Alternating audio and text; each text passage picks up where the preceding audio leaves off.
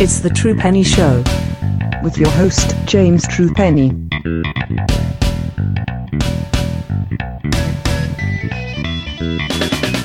Hello and welcome to the True Penny Show. My name's James True Penny. This is my show, and today we're looking at two shows. We're looking at Fyter Fest from AEW from about a week ago, and we're looking at Southern Showdown in Melbourne from New Japan Pro Wrestling. There was two shows in Australia on their tour. We're looking at the Melbourne show today. It's been a good time for wrestling. I'm also going to have a quick flash at the Ricky Choshu retirement card, and we've got some goodbyes to say as well, which isn't much fun. Okay, but we'll talk about all these things. A bit of a general news roundup show before we launch off into the G1, which obviously is our big project for the summer, and the G1's already started already. We haven't even got the coverage of the G1 started because it started today, or it started last night in Dallas, Texas. So, to join me from Baton Rouge, Louisiana, first of all, is Mr. Marcus Green. How are you doing, sir? I'm good, man. Glad to be back on here, which is it's been a while. Feels like. It has. It's been quite the while. We've also got Ashley Rose from Indie Empire magazine coming on later to discuss the Melbourne show from New Japan Pro Wrestling. But we're going to start with AEW Fyter Fest and see how we got on there. It was quite the interesting match, this one. Well, quite the interesting card. Now, there was an undercard which we haven't got listed on the show. I didn't get a chance to see the undercard. So what were your thoughts on that, Marcus, first of all? Well, let's have a look at it this way. We haven't had a chance to talk to you since AEW started. So what are your thoughts on AEW, first of all, and what are your thoughts on this card? What were your anticipations going in? Because this wasn't a big event. It was given away for free in the US. What were your thoughts going into this? Going into it, I was looking at them to continue maybe some of the momentum coming off of obviously Double or Nothing.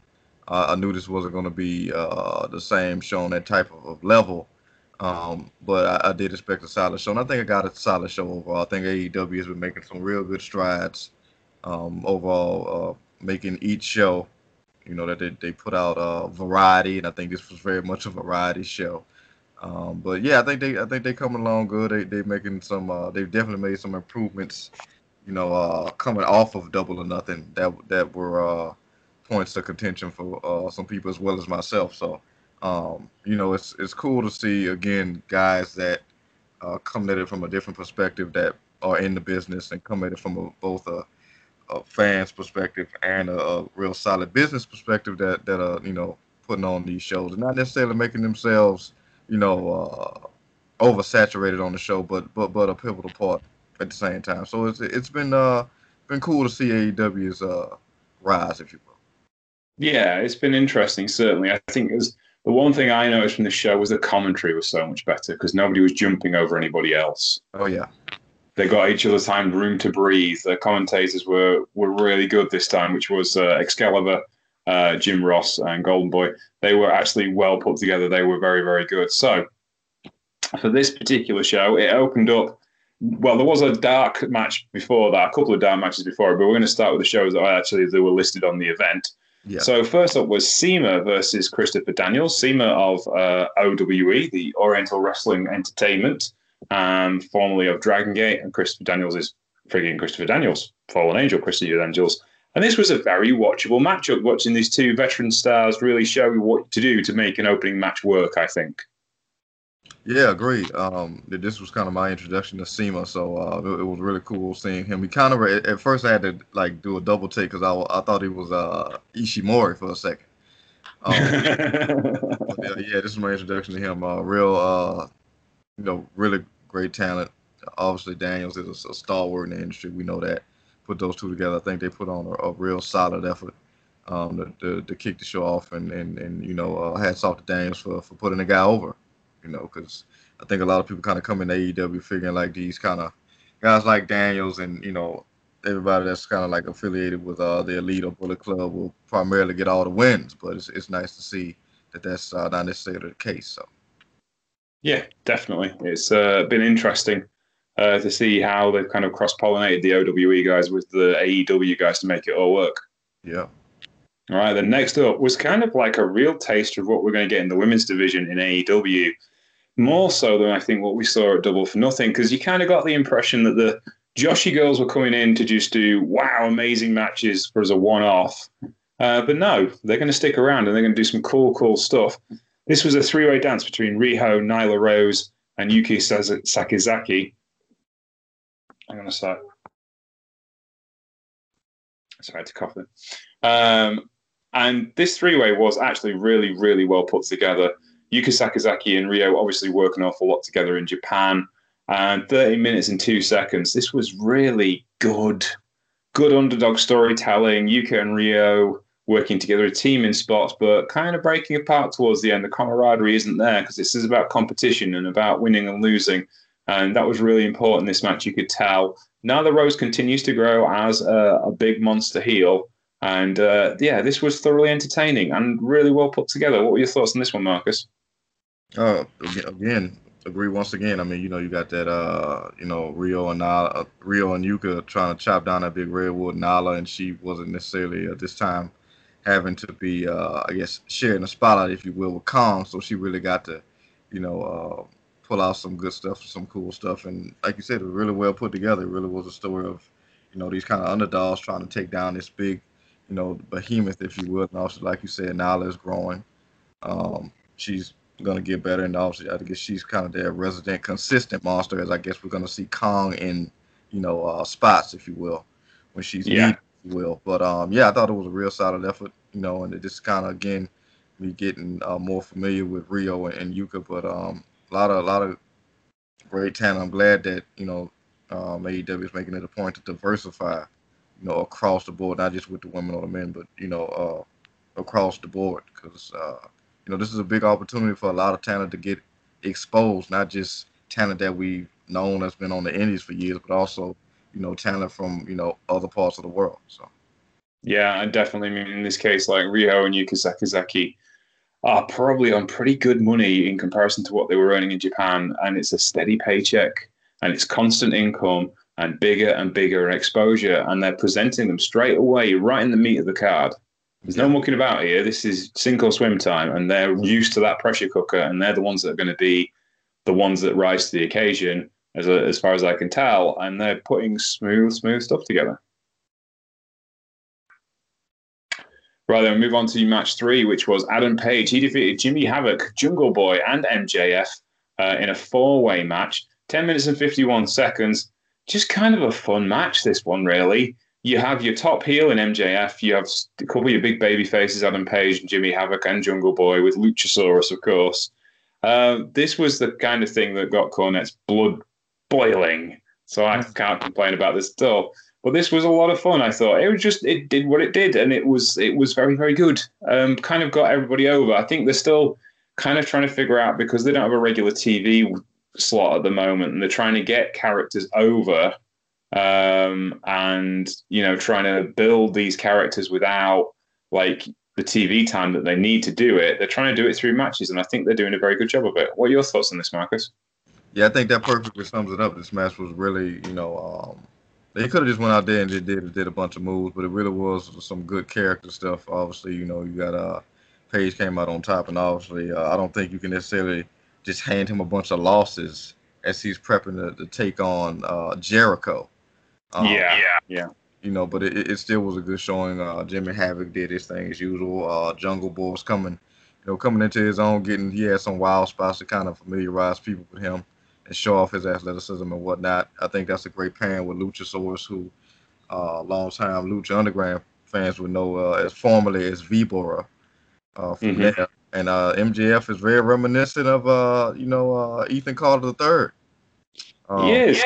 Yeah, but I think with a little bit more of a trashier mouth. I think he got very much ran down the crowd here, which for a lot of people was a highlight. I don't know if Cornette liked that or not. But he certainly has enthusiasm, which EC3 doesn't right now.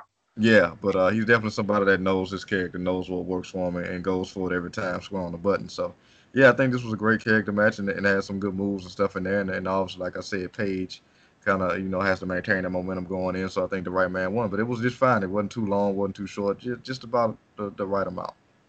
Yeah, definitely. Now then, the next matchup, Bayek. If you want to see somebody get made, this was the match to see.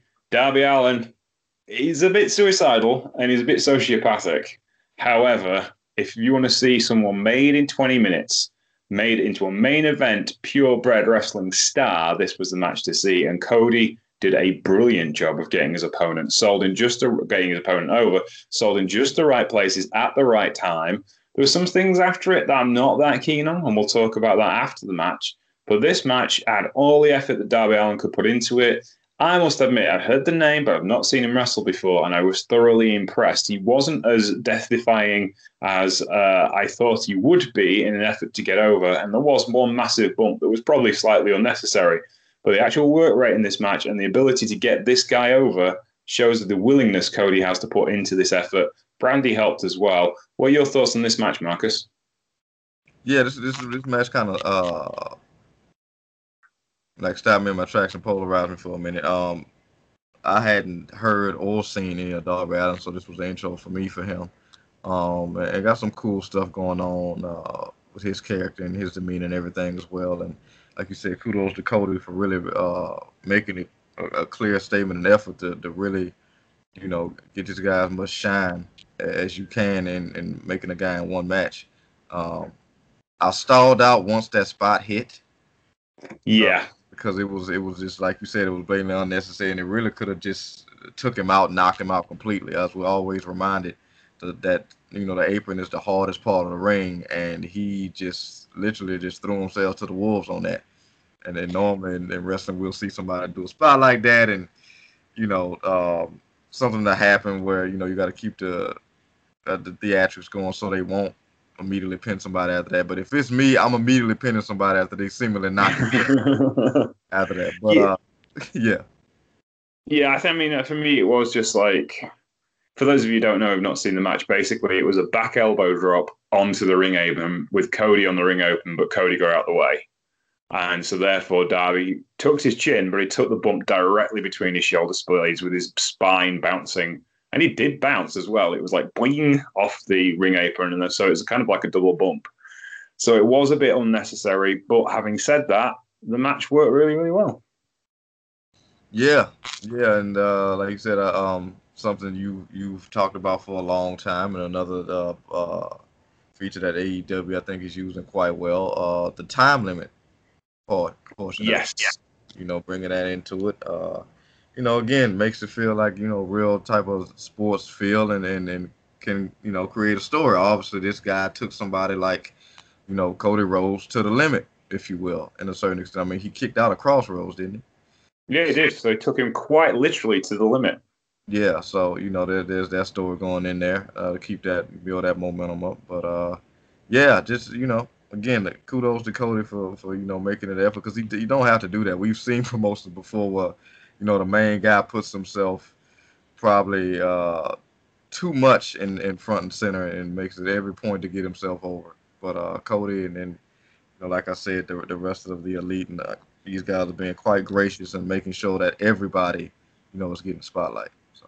Yeah, definitely. And also that 20-minute, we were talking about time limit draws before. When Jim Ross said they were bringing time limit draws back, I knew they had to establish it fairly soon that was going to be a thing. And a 20-minute time limit draw kind of is just about the right length, I think. Half an hour is probably a bit too long to stretch it to credibility, but this just made it just about right. Yeah, and it's also almost a thing where you almost, in terms of over here in the U.S., you're damn near reconditioning an audience. Yeah. Yeah, this is not standard for them. They have to do it, properly.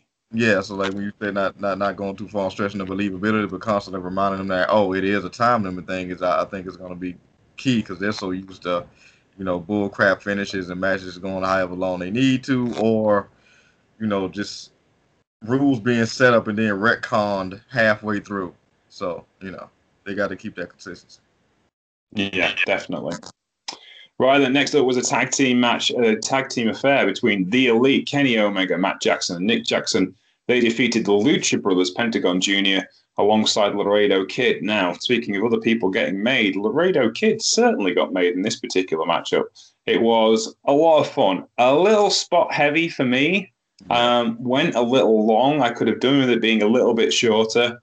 But the actual execution of two of the best tag teams in the world, arguably the best two tag teams in the world, maxed in with their preferred tag team partners, this was unreal, ungodly speed and ungodly wrestling maneuvers. Just for me, kind of lacked a bit of story. Seemed a little bit overkill because we've already seen Lucha Brothers and the Young Bucks go back and forth in two different companies in two different countries for a while now. So I'm wondering if we've kind of run the end of this train. I'm hoping we don't get another one for a while. I love those two teams, but you can have too much of a good thing. What are your thoughts on this one, Marcus? Yeah, can't even if somebody like me who was fans of both. And shout out to the Elite for doing I guess those Street Fighter references. But yeah, it did kind of come off video gameish at times, and maybe that was the point. Um, for me, I kind of knew what I was getting going in and appreciative of it. But for me, obviously as an avid Impact fan, getting a consistent plethora of Lucha Bros versus LAX, like you said, even I could have maybe used a more slowed down, more methodical story type of pace. But I appreciate the fact that they got Laredo Kid in here, who was superbly talented, and he showed up and showed out. But anybody that came into this match not expecting what they got probably has not seen these either two teams on a consistent basis. Yeah, definitely. I would agree with that, certainly. Oh, we did actually forget to mention something. There was something we weren't particularly keen on. I think you probably weren't particularly keen on it either. Yeah. And that would have been Shawn Spears, not necessarily the angle. Shawn Spears turning heel and attacking Cody Rhodes, but he attacked him with a chair shot around the back of the head, which is generally considered not good because the wrestler who's taking the chair shot around the back of the head can't see what's happening. And there was a lot of blood. Now, I'm not sure if that was bladed blood or actually just a split head from the chair shot, but he was hitting with an awful lot of velocity. What's your thoughts on this, Marcus? Yeah, to me, it just came out completely unnecessary. I'm glad Shawn Spears, is getting the spotlight. This may be the most notoriety in terms of buzz that he's had coming out of WWE, or maybe ever, But yeah, with the chair shot, I just thought it, was completely unnecessary. I mean, if it had to happen, at least get your hand up. Yeah. I wouldn't have took that straight on like that, specifically when we've seen it with WWE. But obviously the business in general is kind of being more cautious and watchful of concussions. It's a real thing. We talked at length about it before, and there's ways to have that same effect without going there. And hopefully this is not a consistent thing. It kind of stalled the show and really did the opposite, because it turned, instead of everybody talking about the debut of Spears, they kept just focusing on the chair shot. And then afterwards they kind of had to, I guess, put a couple fives out and kind of tell people, I guess the Bucks was kind of coming off like, you think the chair wasn't gimmicked. I'm like, well, it was gimmicked otherwise. I'm pretty sure 12 stitches wasn't the desired result.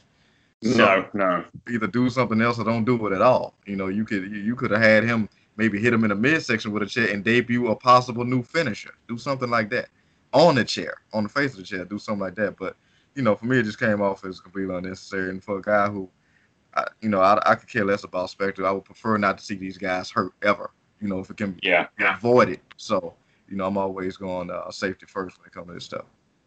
Yeah, I would agree with that. And speaking of unnecessary violence, the main event of the evening, Joey Janela wrestles Jon Moxley in a no DQ, no count-out matchup.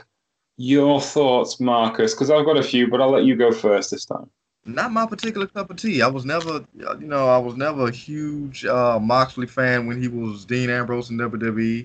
But I'm very, as a fan, proud of him taking his talents elsewhere and making it a point to really save his wrestling livelihood from a creative standpoint.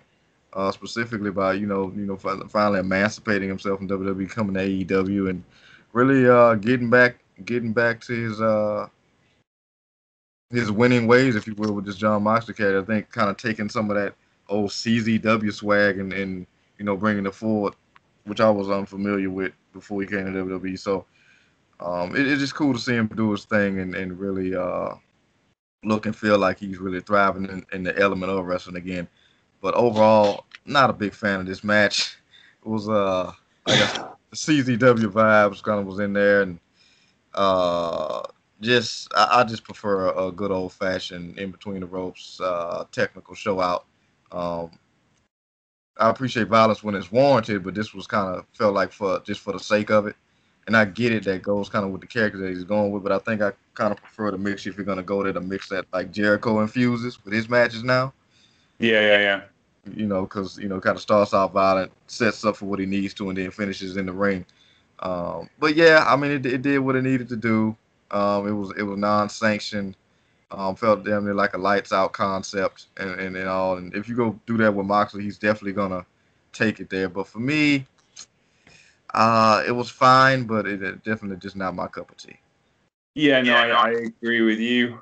I mean, me and Ashley were talking about Moxley a couple of weeks ago, making his first kind of like forays into New Japan, and she said, I kind of have a standard of what New Japan guys are like, and Moxley isn't there yet, which would make a lot of people go, I think he's much better in this environment. It's kind of like North American mainstream wrestling is his bag, but then again, barbed wire boards and thumbtacks isn't exactly mainstream American wrestling, is it? So this didn't really. It seems like a square peg in a round hole to an extent. Yeah. I think it was well executed for what it was. People seem to enjoy it. The cage match users give it 8.38. They think it was the best match on this card. But honestly, I think the women's three-way dance was the best match on this card for me. That'd be my personal favorite. But obviously, I like women's wrestling more than I like men's wrestling. So everything's subjective. Yeah. I'm not going to give the Wrestling Observer newsletter marks this time purely because Dave Meltzer works for AEW, and I don't think that's fair. You don't say. So, yeah, I'm not going to give them out this time. No, Dave. No. But, yeah, I think, what are your thoughts overall on the card, and where do you think AEW stands? After 2 shows in, how are you feeling about the products, and are they doing the right things?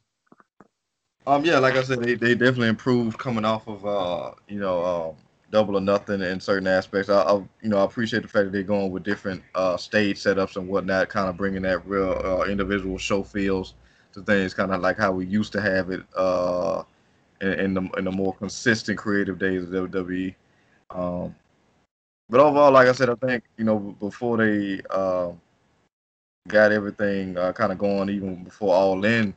Cody and the Bucks kind of talked about making it a variety show where there was something for everybody. Now, that's something, some of those somethings weren't always keen for me, but, when trying to, take this brand as big as they are, as soon as they are, you have to appeal to everybody. Not all wrestling fans are, keen to the ECW type of vibe or, that lucha vibe.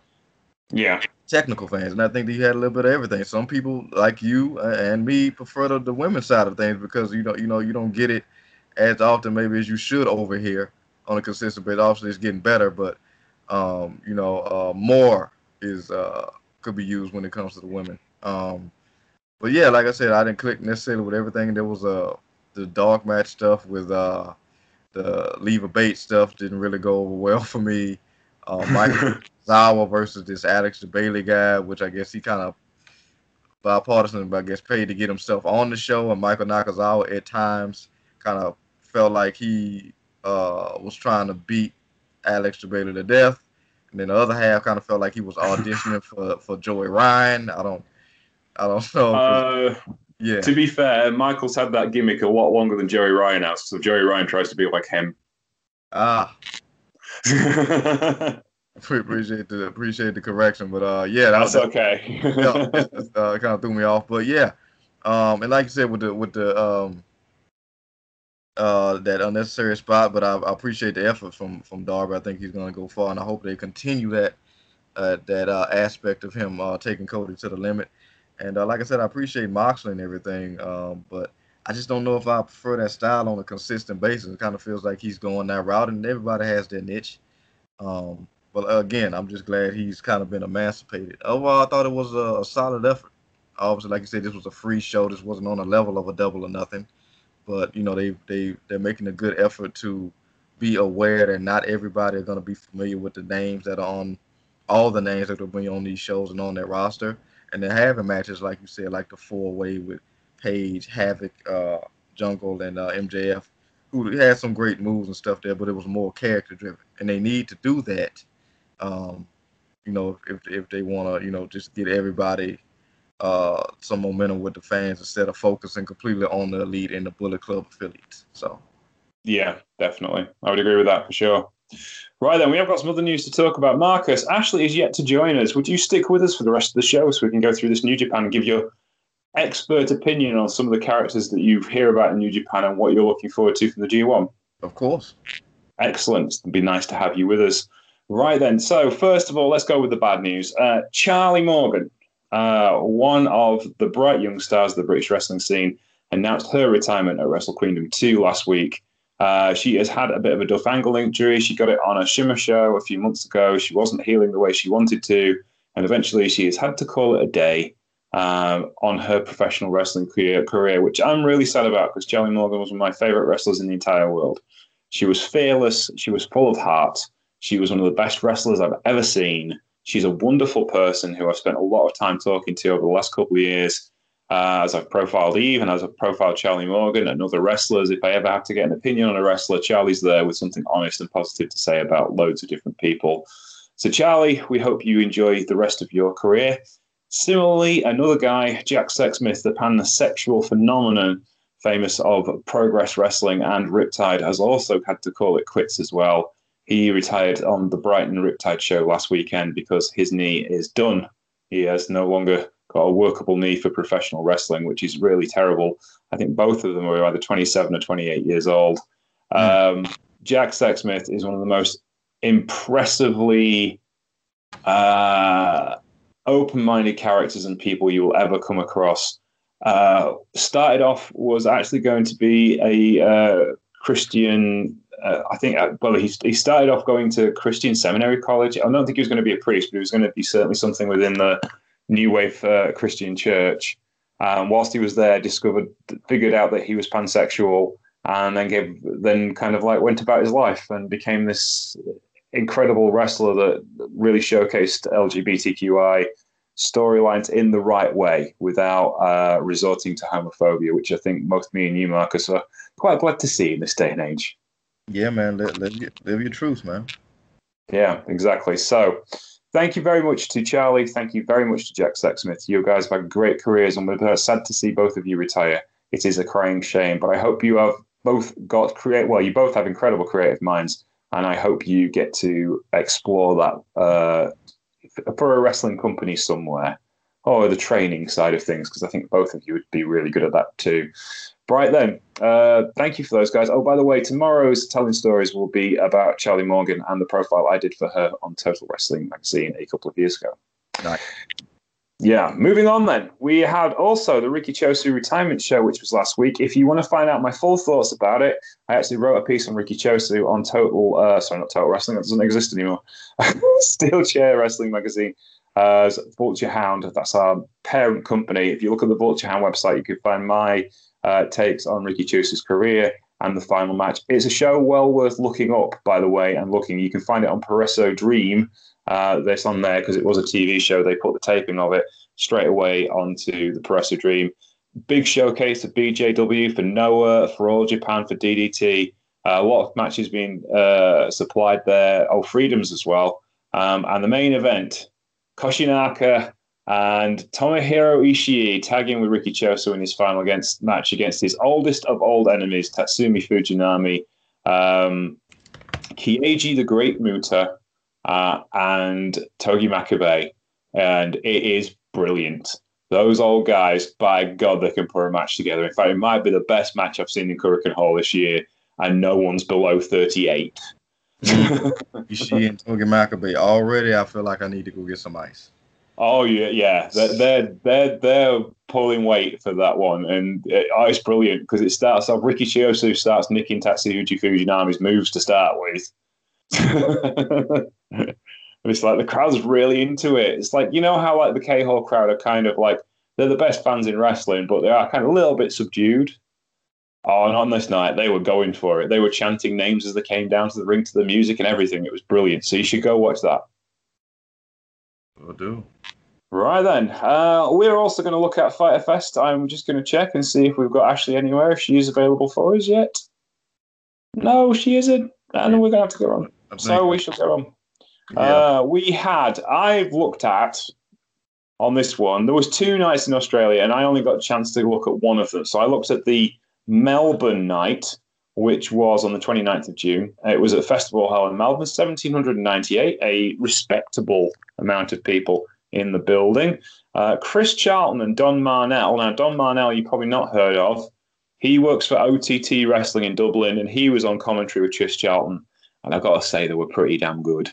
It was nice to have Chris Charlton able to speak when Gary Word and Edgeways without Tom Callis being there. So, yeah, worth it for the commentary alone. The first match was Nick Berry, who was a local to Melbourne wrestler. He tagged with Shota Umino, Toa Henry, and they defeated the guys from the Farley Dojo, as owned by Bad Luck Farley, Andrew Villalobos, Mark Tui, and Michael Richards in 10 minutes and 8 seconds. Shota Umino is looking good. Have you seen him lately, Marcus? Not immediately lately, but the fact that his name's coming up yet again proves the point that, we talked about the last time we talked about him, that the kid's a star. Yes, he is, and he's going to be a massive star. He's going to be an even bigger star. Bearded Wrestling Fan this morning said he couldn't explain Shota Umino's haircut. And I said the Troop News Show will explain it for you. So I'll explain Shota Umino's haircut. It is a lightly feathered pre-mullet. There you go. That's the definition of that haircut. That's what we're coming up with, I'm saying, anyway. But hair aside, he is going to be a great wrestler. Toa Henry is still Toa Henrying about in the middle of the mid-card. He doesn't seem to get anywhere. The local guys were very good too. Mark Tui I was especially impressed with. He's the trainer at the Farley Dojo. You should have a look at him. But yeah, it was a fun match. It was a fun opener. Next up was a singles match. Oh, I should mention, by the way, Nick Berry brilliantly saved up a bunch of money and flew to Los Angeles to go to the LA dojo for New Japan Pro Wrestling, but went on WrestleMania weekend. So they were in New York doing the MSG show. Yes. So when he got there was no one there. So he had a weekend in LA, then flew back to Melbourne. And then he eventually got a call from New Japan Pro Wrestling 90 minutes before the show started and said, "Come and fill in for us. We've got an injured guy." So there you go. He fulfilled his dream of wrestling on the New Japan Wrestling show. Nice. There you go. Next was Slacks, a local hero in the Melbourne wrestling scene, and he wrestled Aaron Solo, 9 minutes and 7 seconds. It was a bit of a dark match for Aaron Solo. Apparently New Japan have plans for him. He did okay. He showed very well. Slacks showed why he was such a good local star. It'd be interesting to see if he has any further movement. He's not a big enough name to be like a G1 entry, but they might sneak him into next year's New Japan Cup if he continues doing these things. It would be interesting to see what they did with him. For sure. But yeah, it was a fun little matchup. I'm guessing you've never heard of either of these two. No, I haven't. But like you said, I think that would be some great names to slide in, like the New Japan Cup, or even, they like to keep it a very mixed bag with those battle royals. They like to kick off the big shows with. Yeah. So yeah, it'd be interesting to see what we can do with them too in the long run. Next up was a tag match. Toru Yano and Yo defeated Bullet Club. Gino Gambino, that's the guy that does English commentary. He did it during the last couple of pay-per-views for New Japan Pro Wrestling, and Taiji Ishimori. 9 minutes and 40 seconds of just a fun matchup because Gino Gambino is a comedy heel and Toru Yano is a comedy face. And it was them two, as Chris Charlton said, a dream match for Sublime Master Thief fans. Yeah, it's funny hearing you bring up, you said Yano and Yo. I don't know if it's one of them or both of them, but since the last time we talked, I mean, Yo and Showa have become gym rats. Oh yeah, they have. Sho specifically, I think he's trying to keep up with Shingo Takagi because there's been a big rivalry between them two. But I'm like, did he go and buy like the Tanahashi kit? Like, what is? He's really on some other stuff. Like, these guys do not look like they did when we first met them. It kind of reminds me of that time period when the Bucks were getting yoked. Yeah. Yeah. So it's just really cool to see. It's always cool to see a lot of these guys change their body as they're climbing up the ranks. So that's always good. Yeah, it was really cool. I mean, Yo's going back to his old maneuvers as well. He went back and started pulling out Dragon Screw leg whips and different maneuvers from his younger days when he was at the tail end of his young boy status, for instance. So he's doing good stuff there, really, and trying to give himself some depth. And these matches like this, where he doesn't have to really try awfully hard. Him and Taiji had a quick crack with one another. This reminds me, Taiji Ishimori on tour is a completely different wrestler to Taiji Ishimori in the main event guy, because he just doesn't really try very much. He's one of the few guys you can actually tell it's like, yep, get through this without getting hurt, basically. That's basically what he's after. I've seen him on Rev Pro Tours as well. It's just like, yeah, I don't want to hurt myself. Which is fine, because he's an older guy and he's sensible enough to get through it. But with him, it seems to tell. With everybody else, just seems to be like a different style match. But for him, he seems to have this tell about him. But there you go. Anyway, next matchup was Yoshihashi and Tomohiro Ishii, your never openweight champion of Chaos. They defeated Jason Yujiro of Bullet Club, which is a bit of a surprise because Jason Yujiro are actually a really good tag team. And I had a feeling that Yoshihashi might be eating a pin here, but that didn't happen. It was Chase, and I was mildly disappointed. As much as I'm a Chaos fan, I like Chase and Yujiro a lot. They're my favourite tag team in Bullet Club. But yeah, Tomohiro Ishii and Yoshihashi, 9 minutes 47, in a very business-like, or very almost horseman-like effort to get rid of Bullet Club. This show was kind of like promoted as Bullet Club versus Chaos, because they only took Chaos and Bullet Club guys with them, and a couple of other people. But yeah, it was all right, this. Any thoughts on these particular four? Where you're going with these four at the moment? Yeah, I mean, like you, I've definitely been a fan of the combination with Yujiro. Yujiro is one of those guys, like, he gets me into him when he wants to, like, go off that night. Because or depending on who he's tagged with can kind of, bring it out of him. But, I like Chase and Yujiro as well. But Yoshihashi, he's always somewhere in the mix, and Ishii is fine regardless. He's a stone pit bull. But yeah, I definitely dig that combination. I don't think any of those guys, well besides Ishii, is in G1. Yoshihashi has been failed again. But But yeah, I think that that's a solid thing. And normally, like you said, kind of framing it obviously because, like you said, all the guys that they took for this tour. But we don't always get a consistent amount of Chaos versus Bullet Club. No. Unless somebody is being targeted that's opposing or pissing off a particular member at the time or whatever. But Chaos has kind of been doing. Feels like some reshuffling there for a minute also, I think, during that time where its strengths were weakened, a la Jay White, and then, Okada had to kind of get back in there and get back to his old ways and, take the throne back. But it kind of feels like they've been doing some reshuffling, which is good. Bullet Club as well, with, I forget who was the two names. Only two names had beat Will Ospreay in the Super Robbie Eagles and El Fantasmo. Yeah.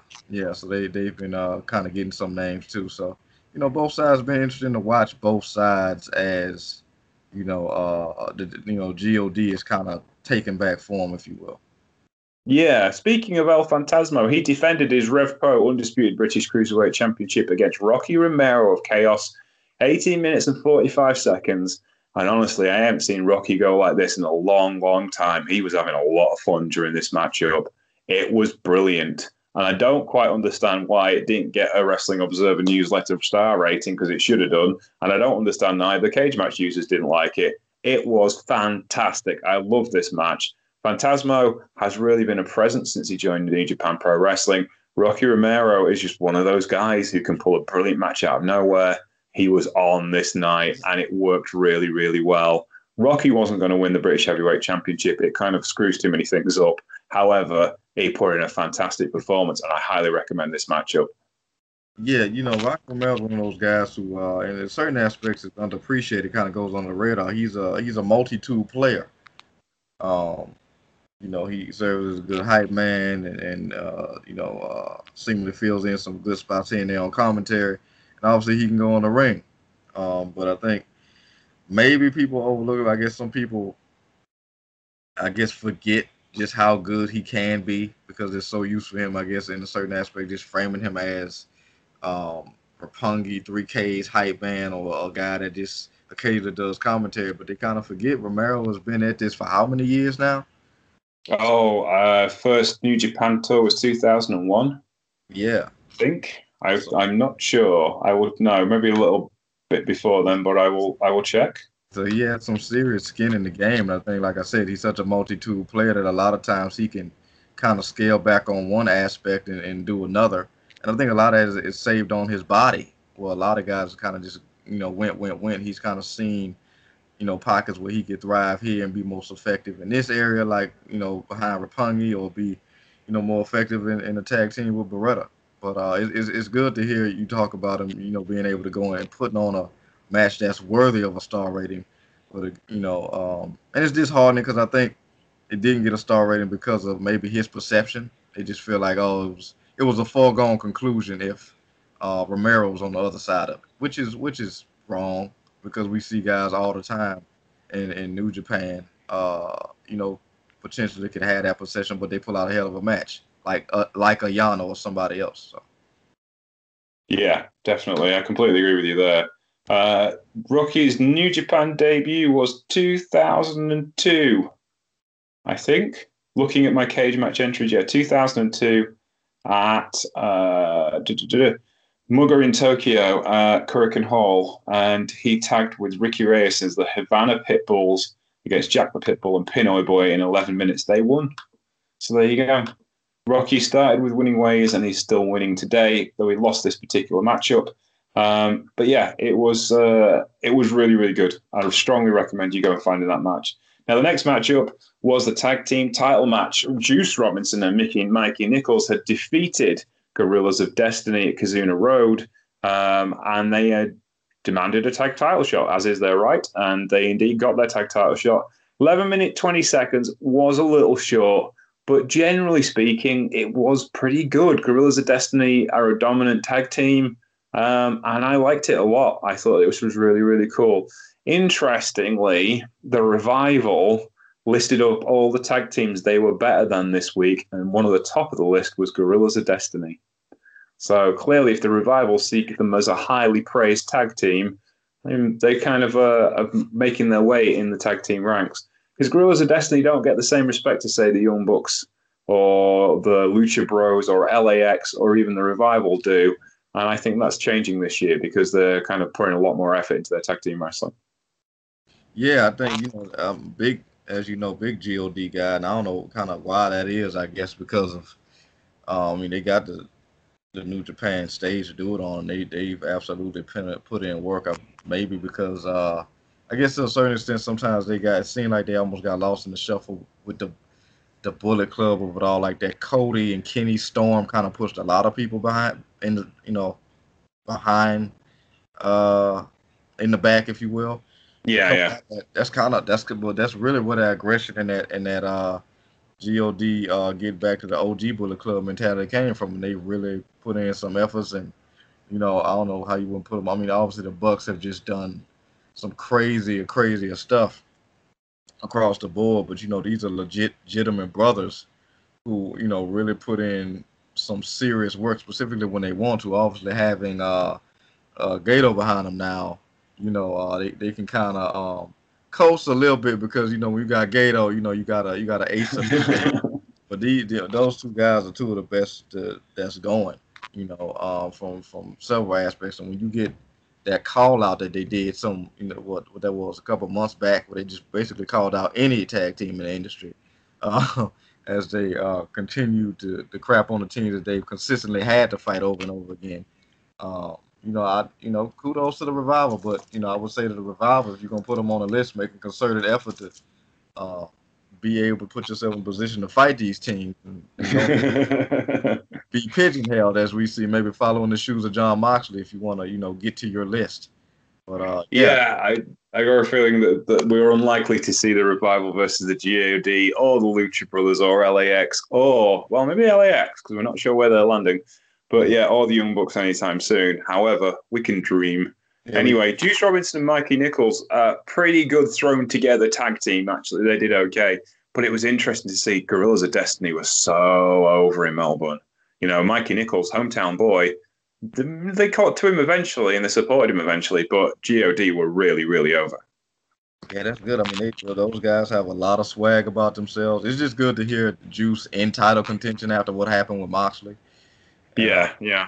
It also feels like Juice is always trying to rebuild some momentum. He's that guy you could just root for across the board. But Mikey Nichols is another guy who, kind of how we talked about, Chase Owens and others in Bullet Club who don't obviously always get put in the forefront with Bullet Club. They kind of need that. Just other guys like that kind of use that spotlight. I think a tag team would be a good way to go, and then maybe the way to go for Juice as well. Until he kind of get some of his or rebuild some of his singles mojo. Obviously, you have the G1, but his record in the G1 has not always been as desirable. So maybe next time he can go for tag goal. As I don't guess he's going to be going for a rematch with Moxley anytime soon. Specifically, if he doesn't want to wake up in a sincere amount of pain. So. Well, he has been very vocal about the fact he would like one, but we shall see. Right, next up was Will Ospreay. He defended his IWGP Junior Heavyweight Championship against Robbie Eagles. 34 minutes and 4 seconds of an absolute barnstormer. This was Junior Heavyweight Wrestling at its absolute peak. Okay, this was brilliant. Robbie Eagles showing how good he was, how good he can be with the right opponent at the right time. Will Ospreay, I say a lot of things about William, but he really does know what he's doing between those ropes. And he's more depth this year. He's bigger. He has more development as a pro wrestler. He has more experience. And this was really, really good and shows why they believe in him so much as IWGP Junior Heavyweight Champion. Yeah, Will and Robbie Eagles. Now, the ending of the match was that Phantasmo had been kind of costing the match. He'd been his cornerman all the way through the match. And Robbie Eagles was kind of sick of Phantasmo because he's cost him tag team titles. He was with the tag team with Ishimori, and they jumped in, and he jumped in on Roppongi 3K and demanded the junior heavyweight tag team title match against Roppongi 3K. They went on to win those titles. So, Robbie Phantasmo is a double champion. He's Rev Pro British Cruiserweight champion. He's IWGP Junior Tag Team champion.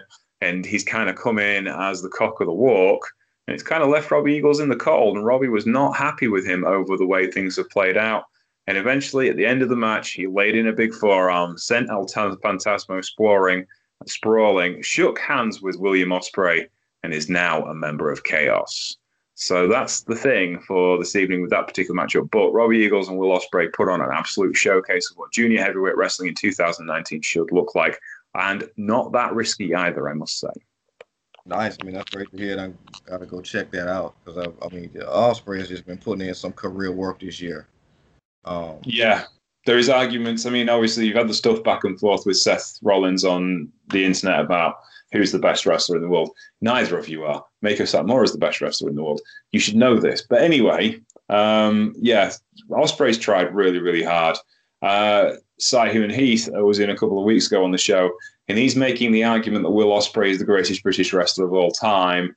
I'm not convinced yet because that's an awfully big statement to say, but he's certainly putting the groundwork to make that kind of groundbreaking impact. We'll be talking about this guy wrestling in 20 years' time, I hope. Yeah, and a lot of, we talk about that. A lot of that has been for him changing his style to increase longevity with his career because the way he was going, we could have been potentially talking about him kind of hanging up the boots with a potential neck injury or something, maybe worse. Yeah, I mean, we've lost Charlie Morgan and we've lost Jack Saxon's careers this week. Neither of whom were as bigger risk takers as Will was. So there's not a lot of room for error in this particular business. Yeah, so to see him change up his style and really, change his switch up his focus. Kind of heard some stirrings saying that he may have not had the may have not been having the best year in terms of from a personal perspective, but he's really been turning it up, like you said, in between those ropes and turning out some just consistent show-stealing performances across the board with everybody. Um, but yeah, definitely. Yeah, but honestly, to Karen. Yeah, I was just gonna say like it.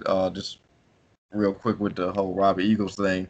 One of his most consistent traits at this point, which I appreciate, is him making it a point to beat either everybody that's beating him or beating everybody. Like when he was trying to be like the ace of, or trying to take you Kushida's spot, if you will, in the juniors. You know, he was like, I can't be the best in this division if I don't beat the man that's on top, whether he has the title or not. Kushida was always the king of that division. You know, yeah. So kind of made it a point. It's like I got to beat all the guys who were great with this title, and then I finally, if I'm gonna, call myself the king right now, I got to beat Kushida. So he made it a point to call him out, and I like how he coming out of that the tournament. He only lost to two people, and he made it a point like I have to beat these two people and get my losses or reverse my losses if I'm gonna call myself legit. And I appreciate that because that's consistency with character and consistency with being a great champion. So I appreciate that. Okay, the main event of the evening time was Hiroshi Tanahashi and Kazuchika Okada, the dream team up against Bullet Club's Bad Luck Fale and Jay White with Gedo. Actually, the best of these particular kinds of matches we've had since the thaw in relations between the regular army and Chaos. Tanahashi and Okada always seem to find a way to go in each other's road, but they were perfectly in sync on this night, and it showed. This match was a lot of fun. It was well put together, and it was a proper main event style wrestling match. Bad Luck Fale was no slouch in this particular bout. Neither was Jay White. Organized, they're both all four of them kind of blame their case for the G1. Okada and Tanahashi, though, unstoppable on this particular night. Ended with a rainmaker on Bad Luck Fale. But yeah, a lot of fun to watch, and I highly recommend it. Marcus, what are your thoughts on the G1 and these four guys and where they're going to land? I think good spots all around me. Like when people, I guess, kind of look at Fale and think he's like this, at first glance, this big Ober and Lummox. But Fale is one of the most dangerous guys in New Japan, and specifically, a hell of a hurdle to jump over in the G1. We know Okada is, that guy. He's the reigning champion. And apparently he's looking to be a triple crown, taking the tournament and then now the title and obviously, getting another G1 under his belt. And, we know Tanahashi's the ace, but he has some hurdles in terms of injuries yet again. But we know Tanahashi, he thumbs his nose up at his injuries when sometimes we may want the ace to rest. And who's the fourth guy? Jay White. Jay White, yeah. And Jay White's looking to rebuild momentum because a lot of people, kind of overlooked him when he was champion. Kind of just, I guess, viewed him as undeserving of it because I'm kind of some guy that kind of got pushed in there. And obviously, he's been knocked off a little bit, so he's going to be looking to regain some momentum. And I think nobody can take away what he built for himself in terms of being an in-ring competitor because he put on some great matches as well during that stint as he was going after Okada and whatnot. But yeah, I'm definitely digging that combination. I'll tell you one thing, looking at like the G1 and stuff like that, if Fale, because obviously I think David Boy Smith is no longer there, right? No, he's signed with MLW and is in talks with AEW at the moment. Yeah, if Fale and Archer ever pair up, it is going to look like old Godzilla movies around. But I think the G1 also, I think the A block has me a little bit more excited just because of it's kind of like the All Stars out of the gate. But I think the B block has the potential to be really some great sleeper matches there. But all these four guys, I think they're going to hold up quite well. Yeah, it's going to be an interesting tournament, certainly. Now, they went to Dallas. Now, this is the thing. New Japan has been all over the place, but like this show was on Wednesday, I think, or Thursday. And then on Saturday, they went to it was last weekend. This was on Saturday of last week. They had some time off. Then they go straight into Dallas Friday for the press conference to the G1, and the first show was on Saturday. Now, we're not going to cover that today on this show, and there is a bit of a gap between this first show and the rest of the G1, because obviously they've got to ship everything back to Japan, and we will get into full G1 coverage this year, as we always do. I've got some new friends to join us. I've got some old favourites as well. So our G1 coverage will be as complete as it can be. We will bring you the result of every match and talk about every match like we have done, because the G1's just awesome, and we do love doing it. But it is a hell of a time commitment, isn't it, Marcus? Yes, it is. It's arduous, it seems, as for us as it is for the competitors at times. It does. So we will watch everything, and we will bring you our opinions as soon as we possibly can. We go back to our usual 2 or 3 shows a week format and keep things together. We're still finalizing things, but next week we'll look at the show from Dallas and we'll go in depth on that particular show. I'd like to thank my guest for today. That would be Marcus Green of Baton Rouge, Louisiana. Thank you very much for joining me, sir. Oh, man, my pleasure. Always a great time with you, man. I am sure Ashley Rose would have been here if she'd have been here, but she wasn't here. However, she is the managing editor. Well, no, I'm the managing editor of Indie Empire magazine. She's the overall editor of Indie Empire magazine. New edition coming out in a couple of weeks. I submitted my copy yesterday. There's some cool stuff. I looked at the history of the Three Musketeers in my continuing series. I also looked at Tomohiro Ishii's long-term 5 reigns as never openweight champion, and its effect on the wrestling business, and certainly its effect on New Japan Pro Wrestling. You can find Marcus at Paradox Kid on Twitter. Yes. Thank you very much for your time, sir. No, man. Thank you. Always a pleasure, man. I was looking forward to doing it with Ashley, but maybe we'll catch up on another show. I think so. I'm not sure what happened, but there we go. Anyway, you'll find me at Sheriff Lone Star on the show. You'll find the show True Penny Show on Twitter. You can find us on Facebook, The True Penny Show. And you can find us on Patreon, where you can keep the True Penny Show free forever for everyone. Please use our sponsors. That would be Indie Empire magazine. If you go look at the website, there's some cool stuff dropping on there all the time. And the magazine will be out soon too. You can find them on Twitter at Indie Empire magazine.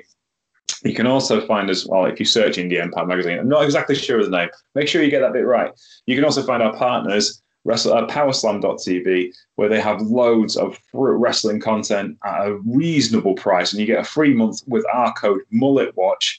And there's loads of Progress stuff on there, Sendai Girl stuff, Rev Pro stuff, all our favorite stuff. So if you like wrestling, then you should have a look at Powerslam.tv. Take care, and we'll see you next week. Bye.